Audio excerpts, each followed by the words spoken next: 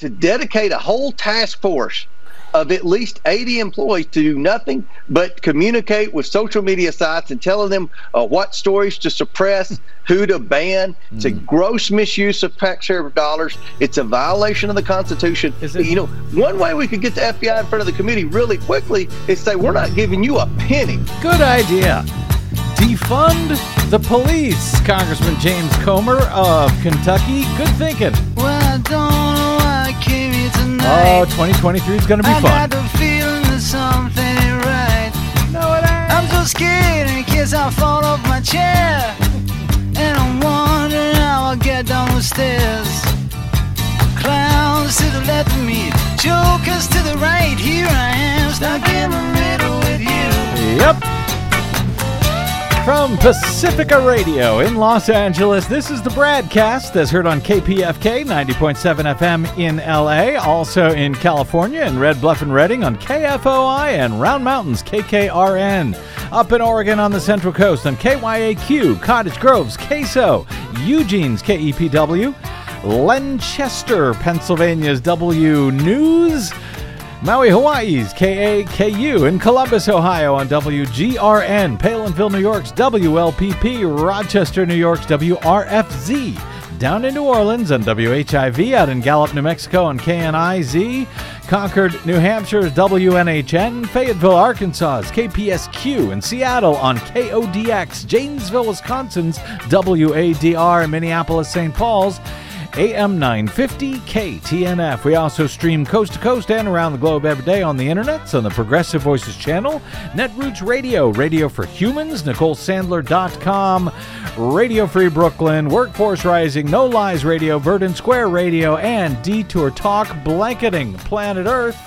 I'm Brad Friedman, your friendly investigative blogger, journalist, troublemaker, muckraker, and all-around swell fellow, says me from bradblog.com. Thank you very much for joining us for another thrilling edition of the BradCast. Before we ride off into the sunset for 2022, we're going to be joined momentarily by the great Heather Digby Parton to get her thoughts on the finale hearing of the January 6th committee and their criminal referrals to the DOJ for Donald Trump for the crime of insurrection and more, and for a bit of a year-end wrap-up as we head out after today for a holiday hiatus with our own families and a little bit of R&R, which I'm pretty sure I can use. I don't know about you, Desi Doyen. Well, it has been an interesting and very busy year. But hey, we made it through the 2022 election, so good job, everybody. Almost made it through. We'll see. There's still a few court cases outstanding, but we will get to that, I suspect, in the new year if they are still ongoing. And of course, Heather Digby Parton has been with us for analysis after every single January 6th committee hearing. So we want to make sure that that happens as well before we get out. As you heard at the top of the show, however, a top Republican in Congress, Congressman James Comer of Kentucky, is now calling apparently for defunding the police. He wants to defund the FBI, apparently, because he, like so many others, have fallen for this Donald Trump nonsense that the FBI was censoring Twitter before the 2020 election in order to rig the election for Joe Biden or something. It is all so much stuff and nonsense, and frankly, I can't see how any of this ends well for Republicans who are dumb enough to play along with it. But since I have begun to see folks on the theoretical left now falling for this Twitter, Trump, Elon Musk nonsense, before I get to Heather, let me clear up at least one point from all of this, lest you find yourself one of those folks on the left who I describe as the contrarian industrial complex, which seems to be easily duped enough these days to pretty much fall for all of the very same right-wing nonsense. To that end, I wanted to get to this on our previous show, but the January 6th committee sort of screwed up all of my plans. And we've got some new information on this story today as well. As Washington Post reported in an exclusive over the weekend, a confrontation between a member of Elon Musk's security team and an alleged stalker that Musk had blamed on a Twitter account that tracked his private jet. That confrontation actually, as it turns out, took place at a gas station 26 miles from LA International Airport and 23 hours after the Elon jet account had last located the jet's whereabouts. In other words, according to Drew Harwell and Taylor Lorenz of the Washington Post, both of whom were among those suspended by Elon Musk from Twitter recently, supposedly for tweeting out Musk's real-time location, well, Musk, his claims appear to be complete and utter BS. There was no real-time tweeting of his location. This event that occurred that he blamed on this Elon jet account actually took place 26 miles from the airport and 23 hours after that account had actually said where Musk's jet actually was. The timing and location of the confrontation, according to the Washington Post on Sunday, cast doubt on Musk's assertion that the account had posted real-time, quote, assassination coordinates, as Trump called it, that had threatened his family and led to this confrontation. The confrontation was cited by Musk as the reason for suspending a number of journalists who had simply reported on this story. Police have said little about the incident, but they said they've yet to find any link between the confrontation and the jet tracking Twitter account. That, according to Washington Post over the weekend. Now, in addition to suspending the Elon jet account, Musk, who used to describe himself as a, quote, free speech absolutist, unquote. That was before he took over control of Twitter. Well, he also suspended accounts from journalists from the New York Times, CNN, other news organizations who were simply covering the Elon jet account's suspension. Now, one of them, in fact, one of the banned, suspended journalists was Steve Herman. He's the Voice of America's chief national correspondent, a former White House bureau chief for them. He was live in studio here with me as my guest on this program just about 2 weeks ago. So after he was informed by Twitter of his supposedly permanent suspension from the social media service, he told me that he was given, quote, no explanation by the company as to why he was suspended. He shared with me both his opaque notification from Twitter that he had been suspended for breaking the rules. They didn't tell him which rule he had broken. And he had shared a statement from Voice of America about all of this, demanding his reinstatement and an explanation for why they banned this decades-long, top-notch, well-respected, even-handed journalist, Steve Herman. According to the Post, that incident with the Elon jet account ended up triggering a major rewrite of Twitter's rules and the suspension of the journalists, which was condemned by actual free speech advocates. It also underscored how Musk's personal concerns influence his governance of the social media platform, which is used by hundreds of millions of people around the world. Essentially, he bought it for $44 billion, and he can do any damn thing he wants with it. It's his company. If he wants to ruin it, it's up to him.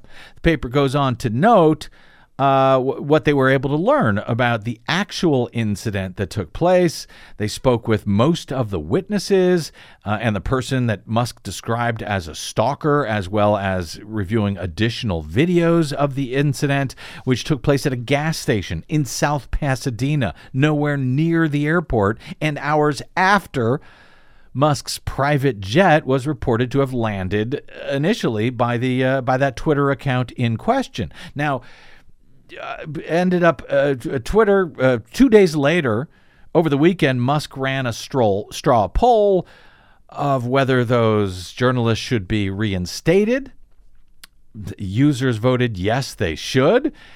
And after his far right and, sadly too many far left Twitter minions had gone all in for him, he restored those journalists' accounts. And by Sunday night, he was asking his Twitter followers in yet another poll whether he should step down as the head of Twitter, promising he would abide by the results of that poll. Well, the results of that poll are in, and a huge majority of Twitter users wanted Musk to step down by 15 points out of more than 17.5 million votes that were cast. They want him gone. What that actually means and who will take his place and if he'll actually leave, that's unknown because, as it turns out, he's kind of a liar. But we will see. Since the poll, Musk has gone sort of uncharacteristically quiet since it ended. But in any event, today we've got still one more piece of news on all of this from The Guardian this time. They write, Twitter CEO Elon Musk tweeted last week that a, quote, crazy stalker followed a car carrying one of his children in L.A. last Tuesday night, quote, thinking it was me, and that stalker blocked the car from moving and climbed onto its hood. Well, now, a new statement from the local police, according to The Guardian, provides the first official count of what happened. The South Pasadena Police Department has confirmed that an incident involving two vehicles was reported to the police, but they said that a member of Elon Musk's security team is currently a suspect in the investigation, not actually a victim. Well, that's a switch. 29-year-old man from Connecticut told South Pasadena police Tuesday that a driver in another vehicle had confronted him in a parking lot, accused him of following him on the 110 freeway, and then struck the man with his vehicle as he was leaving the parking lot.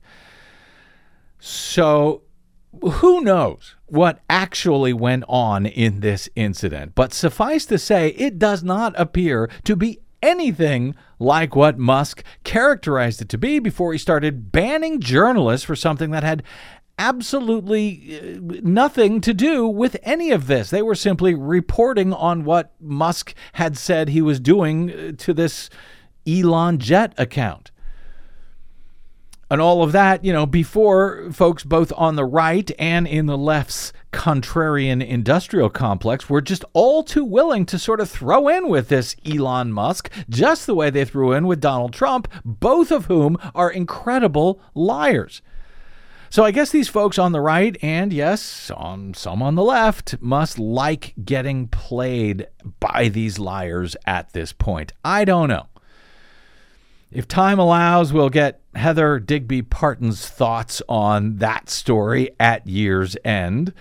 And, more importantly, I think, the January 6th committee's criminal referrals for Donald J. Trump and the madness we all get to look forward to in Congress as the 2023 session soon gets underway. Are you excited, Des? Republicans taking over the House? Not really. Anyway, that and Desi Doyen's latest great news report, they are all ahead this hour on the BradCast. I'm Brad Friedman. Don't touch that dial or I will permanently suspend you. Or something.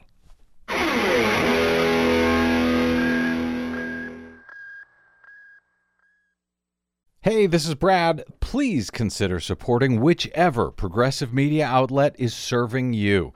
Most, just like us, do not receive corporate or political support. We all need your support to counter the powerful corporate media echo chamber. From Desi Doyen and myself, thank you. Mr. Chairman, we understand the gravity of each and every referral we are making today, just as we understand the magnitude of the crime against democracy that we describe in our report. But we have gone where the facts and the law lead us, and inescapably, they lead us here. Accordingly, Mr. Chairman, in light of these facts, I ask unanimous consent that the chairman be directed to transmit to the United States Department of Justice relevant Select Committee records in furtherance of these criminal referrals.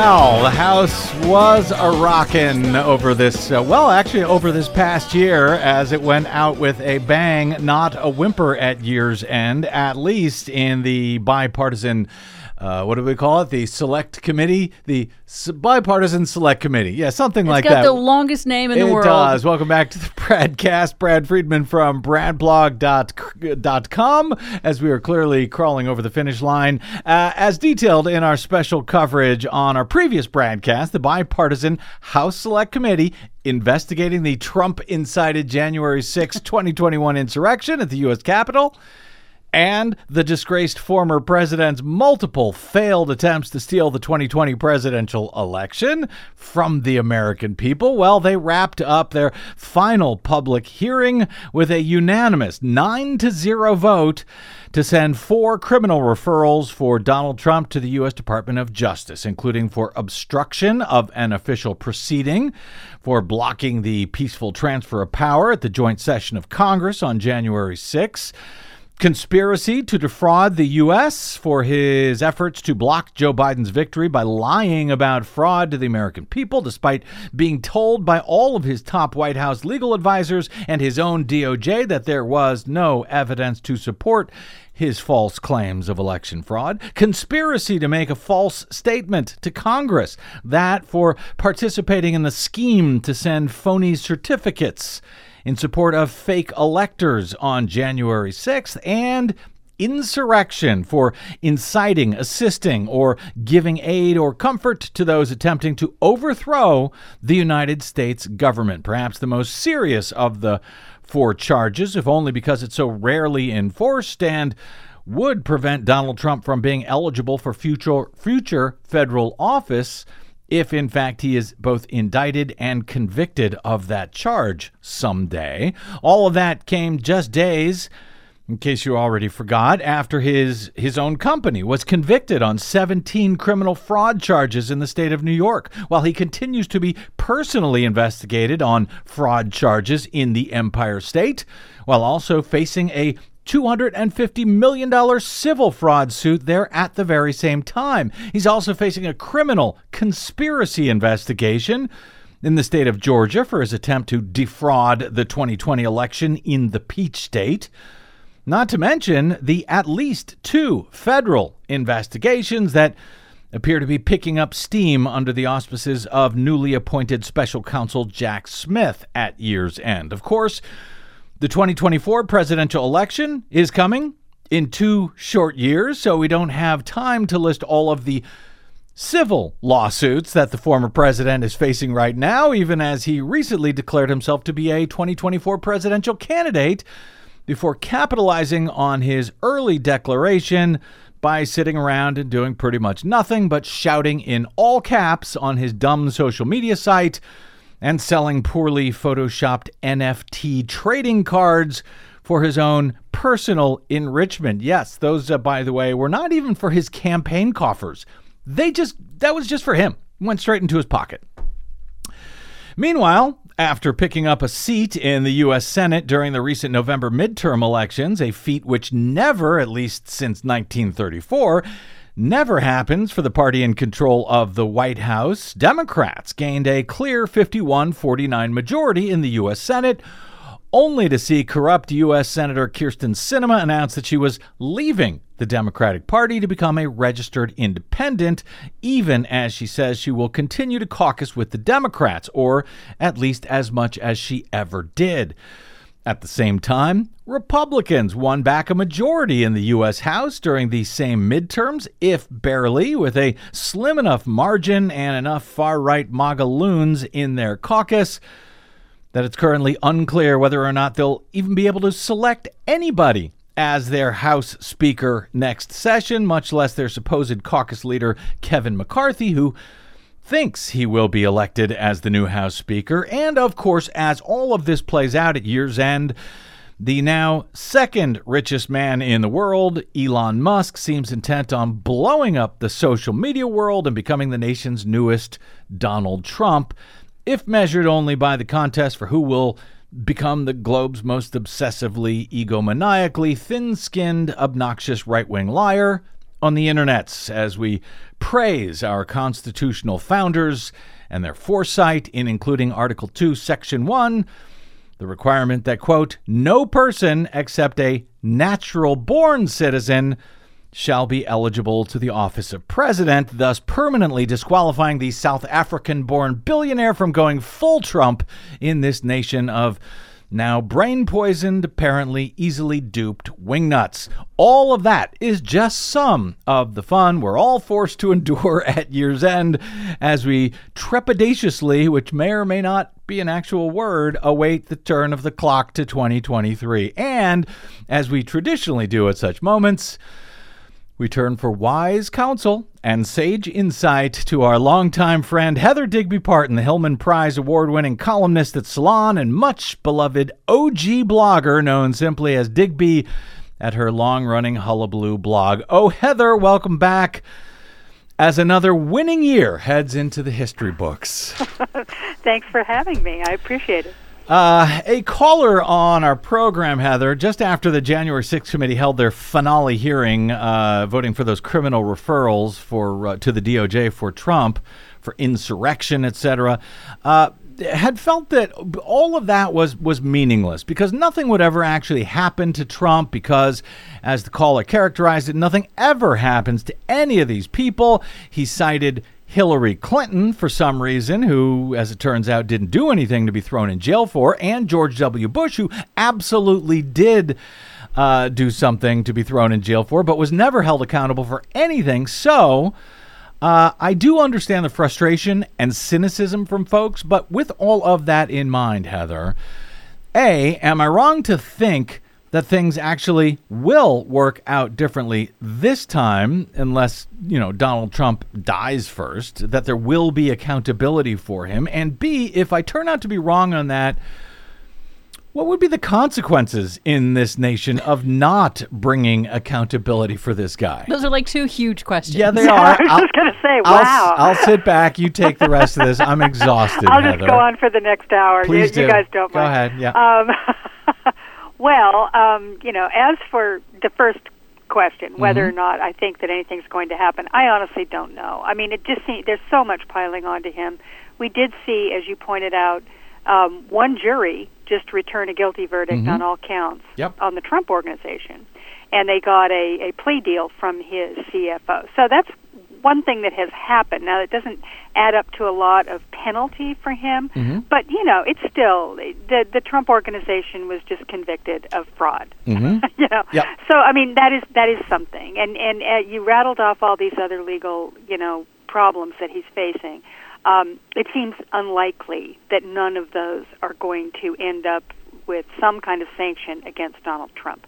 Having said that, the big ones that we're talking about, the big federal cases, particularly the Mar-a-Lago documents case and this January 6th case, which they're clearly already investigating in depth.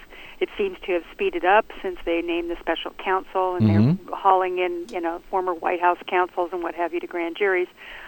Those two big cases, I'm still not sure of. I don't know. I mean, I think it could go either way, to be perfectly honest. I mean, it's hard to make cases against people in these situations. It seems like the Mar-a-Lago case, it should be a slam dunk. I mean, the guy had the documents, they found them there, and he claimed he didn't. And, I mean, these are not, that's not a difficult case to prove, but it may be that they think that it may not be worth it for some reason, that perhaps this particular crime won't add up to what the other big crimes might add up to, and they don't want to do it.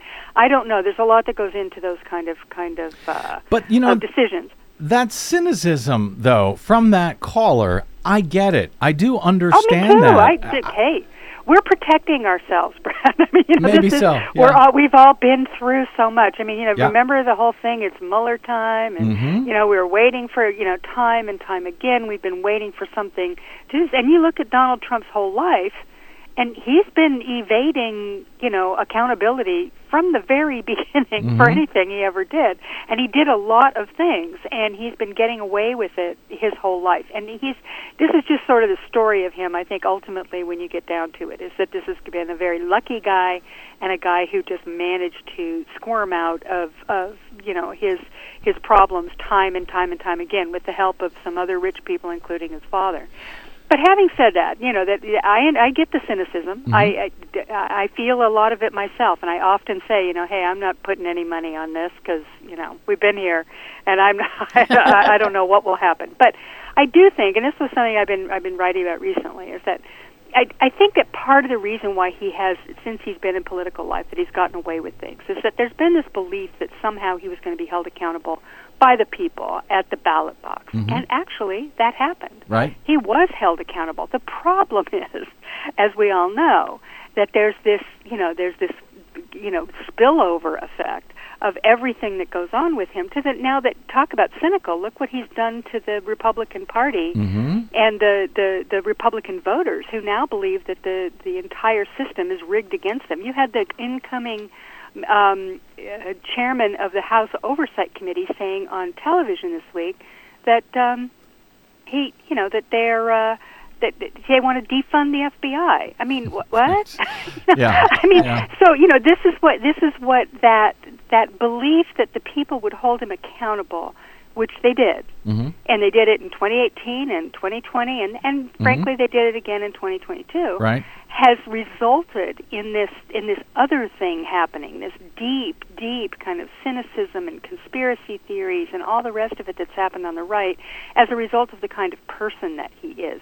So whatever reluctance these people had to holding him literally to account, by the way any other citizen would be held to account, looking back, I think is a mistake. Just as I think it was a mistake that they didn't, that they pardoned Richard Nixon. When you do this, the message that you send to people is it's more than just the accountability for the acts themselves. It's this whole cynical thing that takes place. And we've sort of talked about that before, that, sort of without letting Richard Nixon off the hook the way they did, I don't know if you get to George W. Bush, and then without letting George W. Bush off the hook, I don't know if you get to Donald Trump. I shudder to think what will happen if Donald Trump is actually left off the hook here. Exactly. What next at that point? Well, I mean, full-blown,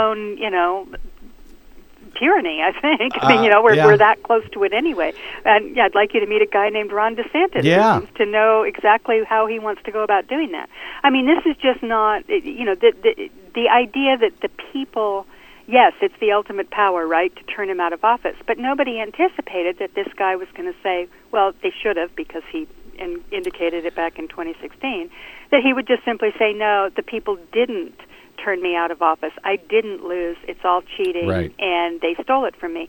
And so that kind of accountability doesn't have the strength that it should have in a normal, healthy democracy. And so we're looking, hopefully the powers that be in the federal government, as well as, in every other place where there are these legal issues that are pending, that they will realize this, that, the idea of having this fallback, well, he's going to lose the election in 24 and then we'll be done with him, which is certainly what I think the Republicans are thinking, right? I mean, well, we don't want him to get the nomination, but if he gets it, well, then that'll be that and we'll be done.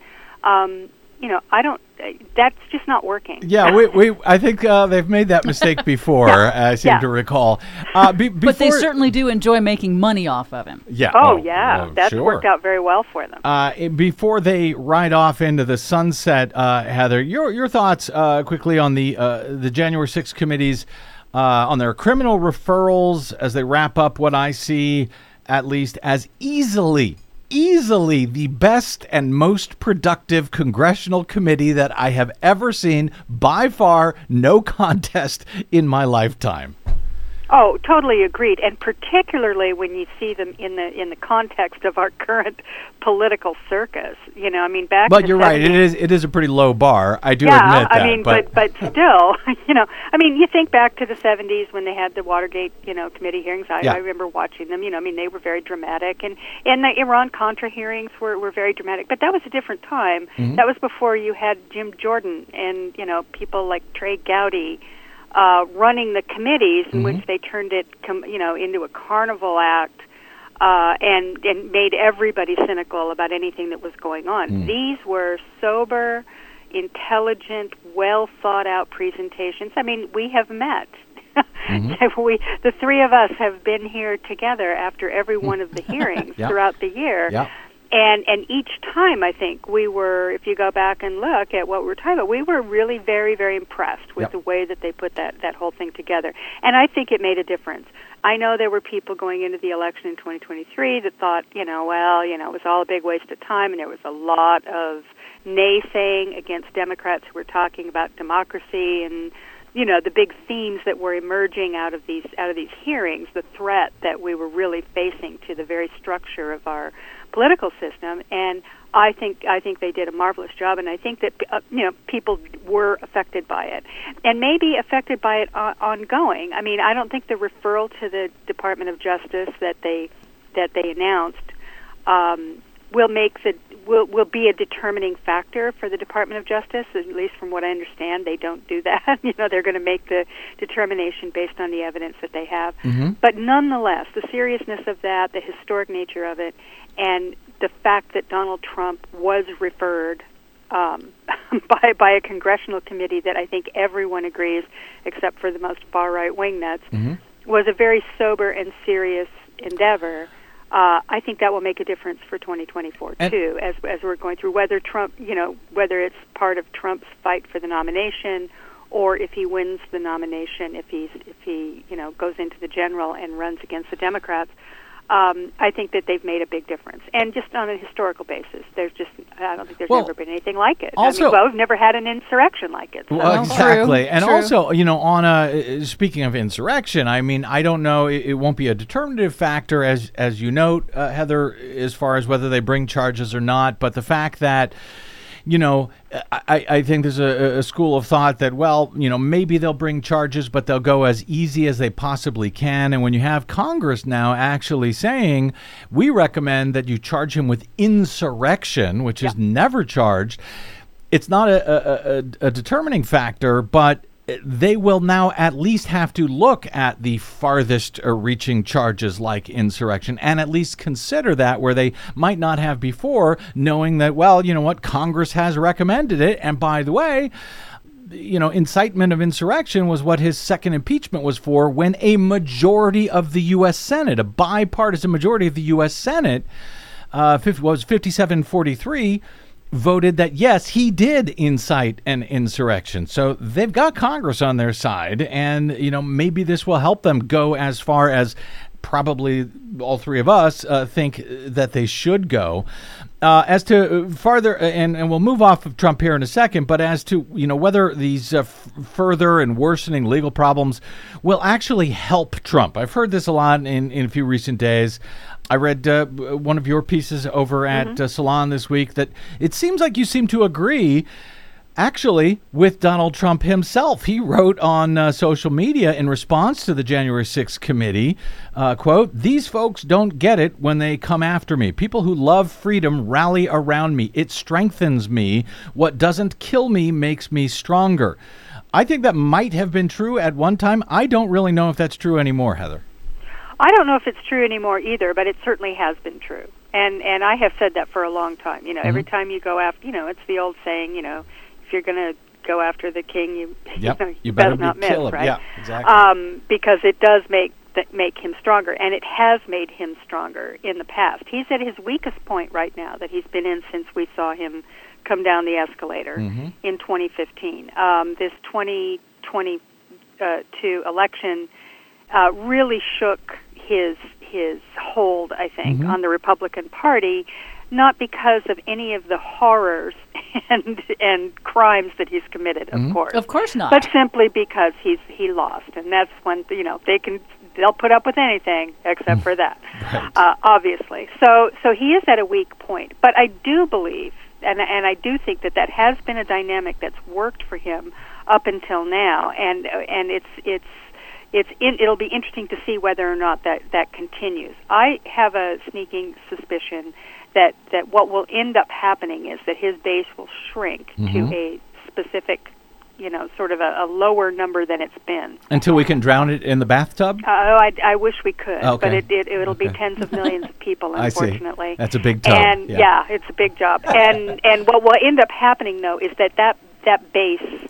will continue to wield outsized power within the Republican Party, whether a majority of Republicans like it or not. And look, Donald Trump is a guy. He's not going to just go, well, I understand. The people have spoken. And, it's time for me to move on, and I want to throw my support behind my good friend Ron DeSantis or whatever. That's not going to happen. So the battle that we are about to see, and the persecution complex that he has, and by the way, that same persecution complex is very much the dynamic that energizes the Republican base with or without Trump, right? That's why they see him as their Jesus. He's being persecuted on their behalf because of all the hatred that they have to endure. And so I do believe that all of these things will strengthen him with that core base. But I also think that it's highly likely that base is we know it's shrinking, and that it's going to hit a certain number here where it's, that solid base will be much smaller than what it has been up to now. But it still has veto power. I mean, it's an amazingly powerful group. Which actually smartly segues to my next thought on looking forward now a little bit to Congress in 2023. Speaking of a shrinking base, but a louder and, in one sense, more powerful one, Kevin McCarthy is hoping to become House Speaker in January. So I'm speaking with Heather Digby Parton. Heather, will he be able to, again, a multi-part question. A, will he be able to pull it off? B, will House Republicans be able to elect anyone as Speaker in January if Kevin McCarthy can't pull it off? And... well, I guess 3, do you have enough popcorn on hand in your house to watch all of this play out over the next few weeks? I do not. I've ordered some more, believe me. Good. I'm laying in a supply. I mean, I hate to, Schadenfreude. Yeah, careful. Careful. I mean, I don't know. I mean, Kevin is in big trouble, and it kind of surprises me, to tell you the truth, because I thought he'd sort of laid the groundwork. We've been here before with this guy, right? I mean, he was supposed to come in 2015? He was, or 2014. He was going to be the new speaker after John Boehner was kicked out, largely by the Freedom Caucus and the right wingers in the caucus at the time.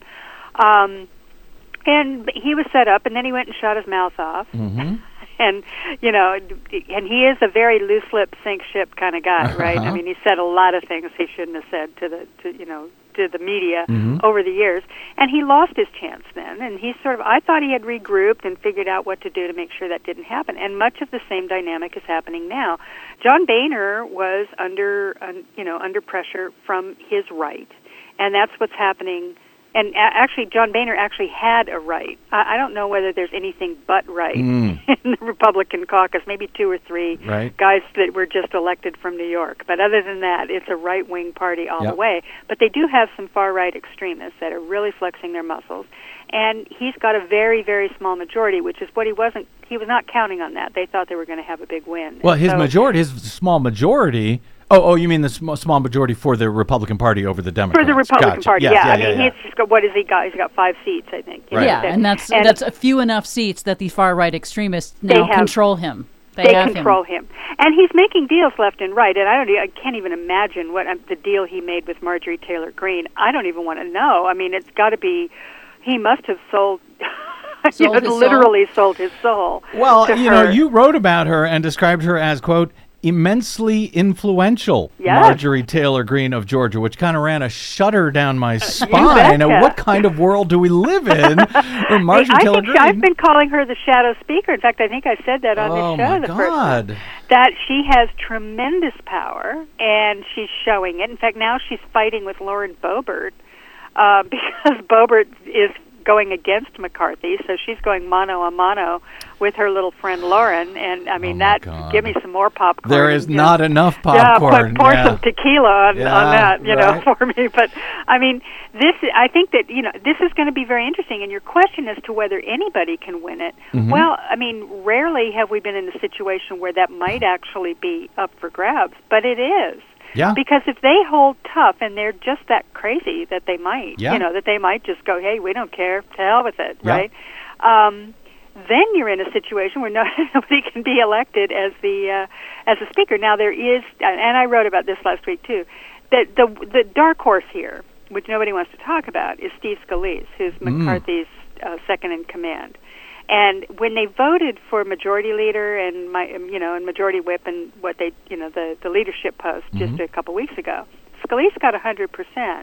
McCarthy had 38 defectors, which tells you something, right? Oh. So I think that what most people are thinking is that if somehow McCarthy really does flame out here, and I think the smart money still is on him pulling it off, just selling himself. Completely out to the right wing in order to get this to work. And that means giving them the power to usurp him at any moment, which is what the big fight is about, whether or not they can do this, vacate the chair or whatever. Like a snap confidence vote. Yeah, where they can it's like a snap fire him vote. Immediately if they don't like it. Exactly, and Marge, she cracks the whip, so this could be really ugly. And a number of other things, committee, members, and of course, what they want him to do is to completely allow them to run their, Hunter Biden, nude pictures extravaganza. But will if they're able to pull that off, Heather, will any of that actually be any good for them? It may be good for us, for popcorn, but I mean, will any of that actually help them in advance of 2024? No, I mean, Kevin McCarthy may be a bit of a dim bulb, but he knows that this isn't good for them. That this is, is that what, well, and I just told you just earlier about this guy, his name is Comer, Representative Comer, who will be the new head of the House Oversight Committee, just said, we want to defund the FBI. That's the kind of stuff Kevin McCarthy knows probably isn't a winner you mean defund? Of a policy, but somehow, there's nothing he can do about it because these people are all running the show. So the inmates have, literally taken over the asylum, and we don't know what will happen. Now, I don't think Steve Scalise or anyone, there's one other person that they had, I can't remember who it was, but there's another person that's sort of been another dark horse. People think, well, maybe he could step in like Paul Ryan did, Well, it didn't work out for Paul Ryan either. Right. He got, he got drummed out. Yeah. He got drummed out too, and he just said, "Thanks, bye. It's been great. I got my tax cuts. I'm gone." Yeah, right. There is no winning on this. I don't even know why McCarthy wants the job. To be honest, it just seems crazy to me. But I think that there is a possibility that if Scalise or something like that doesn't work out, if Kevin can't do it, that we are stuck in this situation where somebody's got to have to get some Democratic votes to win, and that this could be so fascinating. It could be the best because that's the scenario that Kevin McCarthy is whispering in everybody's ear is the dark possibility here if he doesn't get what he wants, which is that this is a 5-vote margin that the Republicans have. The Democrats are going to put up Hakeem Jeffries for Speaker. All it would take is 5 Democrats to vote for 5 Republicans to vote for Hakeem Jeffries, and he's the Speaker of the House. This is not a partisan thing, right? This is just the full House vote. So. Right. I can't even imagine such a thing. But no, me neither. But who knows? I mean, there doesn't seem to be any actual. You look at Plan A, Plan B, Plan C. None of them look great on the Republican side. So, we could get to, Plan D, E, or F at this point. Speaking of that Democratic side, and I've just got a minute here because I also want to try to fit in a quick question on Elon Musk. Sorry in advance. On the Democratic side of the aisle, any early thoughts on that new leadership team headed up by Hakeem Jeffrey as Pelosi heads for the history books, but she'll still be sort of hanging around as a regular old member, presumably, through 2023 and 2024. You got any confidence in Hakeem Jeffries moving forward?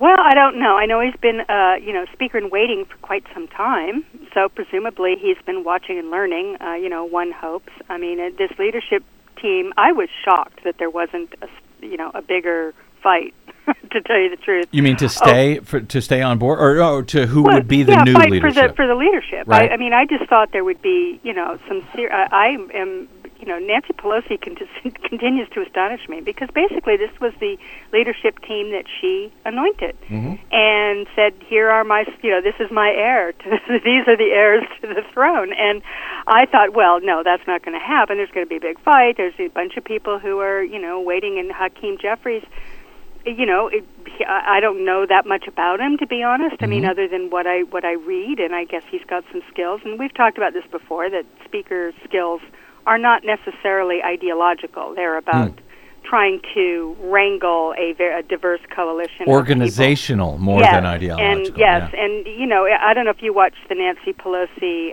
documentary on HBO. Not yet. I hear it's good. It is good, and it just shows that, the kind of organizational skill that she has in getting people to, getting the votes is basically what it is. It's about getting the votes. So maybe he's really good at that. I don't know, but we'll have to see what goes with that. I'm not sure.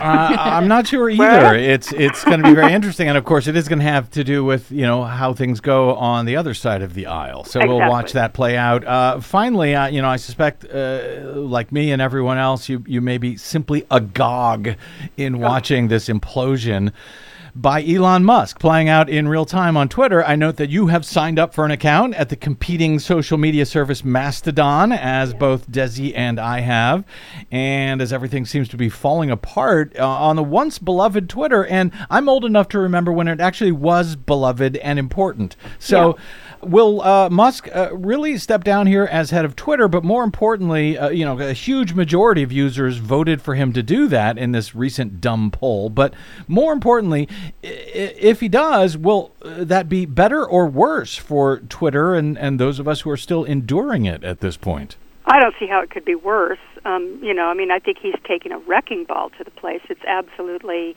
it's still functional, and I still go there, and, and I'm still using it to some degree, although I'm transitioning to Mastodon. I have an account on Post, too, just trying out the alternatives. But, it has been very important. And not just to people like us here in America doing our political thing.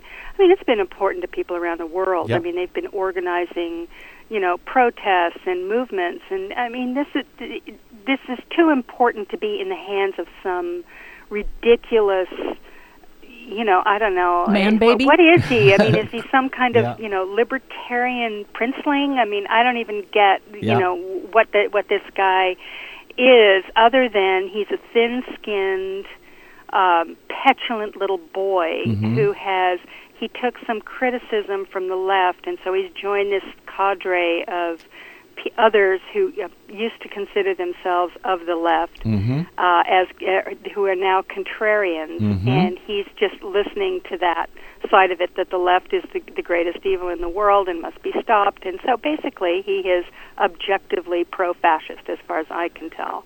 And it's a very, very disturbing phenomenon in social media, which is, important. I listen to this stuff by, observers like Kara Swisher, who's an expert and all that stuff, and they're kind of, shrugging their shoulders, going, no big deal, it's just another platform. But, I don't really think it is just another platform. And I think it's been an important platform, and one that has had great meaning and efficacy and utility in our politics, and it took a long time to get it to the point where it was functional that way, and now it's just, all of that has just been cratered. We've got Nazis all over our comments. That's just what's happened. Nazis all over our comments as the year 2022 wraps up. Thank you very much. And actually, you have been of great utility to this program, Heather Digby Parton. I want to thank you at year's end for all of your support and always being on standby, often at a moment's notice when the House calls one of these hearings or anything else. Of course. Thank you so much for your contribution throughout the year, and I hope you don't mind if we use and abuse that same kindness in 2023. Heather Digby Parton of Salon. You can find her work at salon.com, of course, at digbysblog.net. You can find her still on the Twitters at Digby56. And if I have this correct, you are simply Digby over at Mastodon, correct? It's mastodon.social is my handle. Just Digby. Good luck finding her there. Yeah. Good luck to all of us finding anyone on that thing. Anyway, thank you so much for everything. Heather, have a warm, safe, healthy, and especially healthy holiday season, and we will talk to you in the new year. Absolutely. Thanks for having me. Happy New Year. Thank you. All right, quick break, and we're back with our final Green News Report of the year with Desi Doyen. And that's straight ahead on the BradCast. I'm Brad Friedman.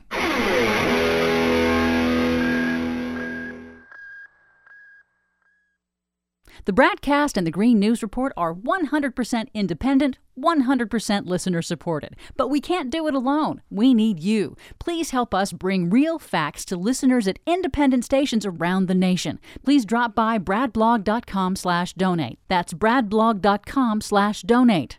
And thanks.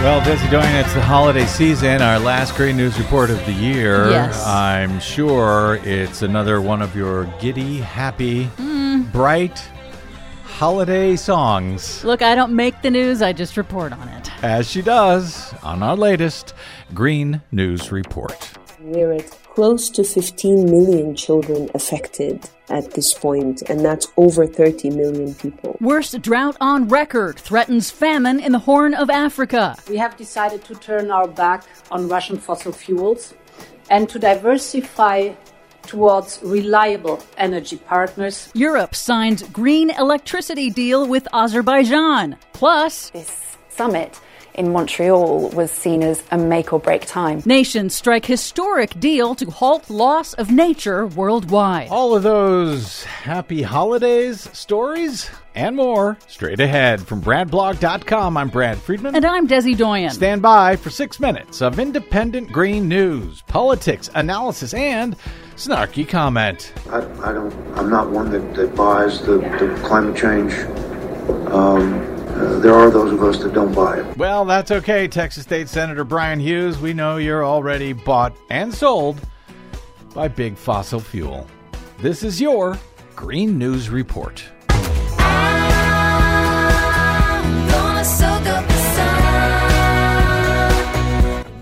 Okay, Desi Doyen, it's the holidays, so as grim as the Green News Report may get here today, hopefully we end on an up note? Yes, please continue to listen. The good news comes soon. We'll see. But first, the bad news. Relentless, severe drought is threatening famine in the Horn of Africa. A new NASA analysis finds that the region is experiencing its longest and most severe drought ever recorded in 70 years of record-keeping that has decimated crops and livestock. The United Nations is calling for a surge of international aid, warning that millions are facing an acute and deteriorating food security crisis in Somalia, Kenya, and Ethiopia, driven by high food prices caused by Russia's war on Ukraine, internal political strife, and the record-shattering drought intensified by man-made global warming.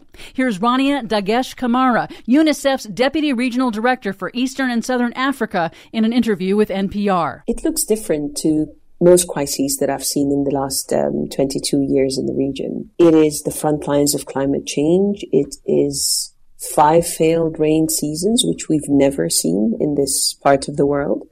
and a potential sixth one actually likely to fail. Here in the U.S., although far less severe, persistent drought is also a growing problem. In Kansas, a major shift in state policy. For the first time ever, the Kansas Water Authority State Board voted to officially end the state's policy of planned depletion of groundwater from the vital, rapidly declining Ogallala Aquifer as, quote, no longer in the best interest of the state. Wow. In Kansas? Yes. In California, the Metropolitan Water District has declared a drought emergency for all of Southern California, clearing the way for potential mandatory water restrictions early next year that could impact 20 million people. At the same time, federal and state water managers are negotiating a new deal to manage declining water flows on the over-allocated Colorado River, which is triggered by more than 20 years of drought in the western U.S. But some good news. The European Union brokered a major deal to construct a massive undersea cable to deliver renewable electricity from Azerbaijan's offshore wind farms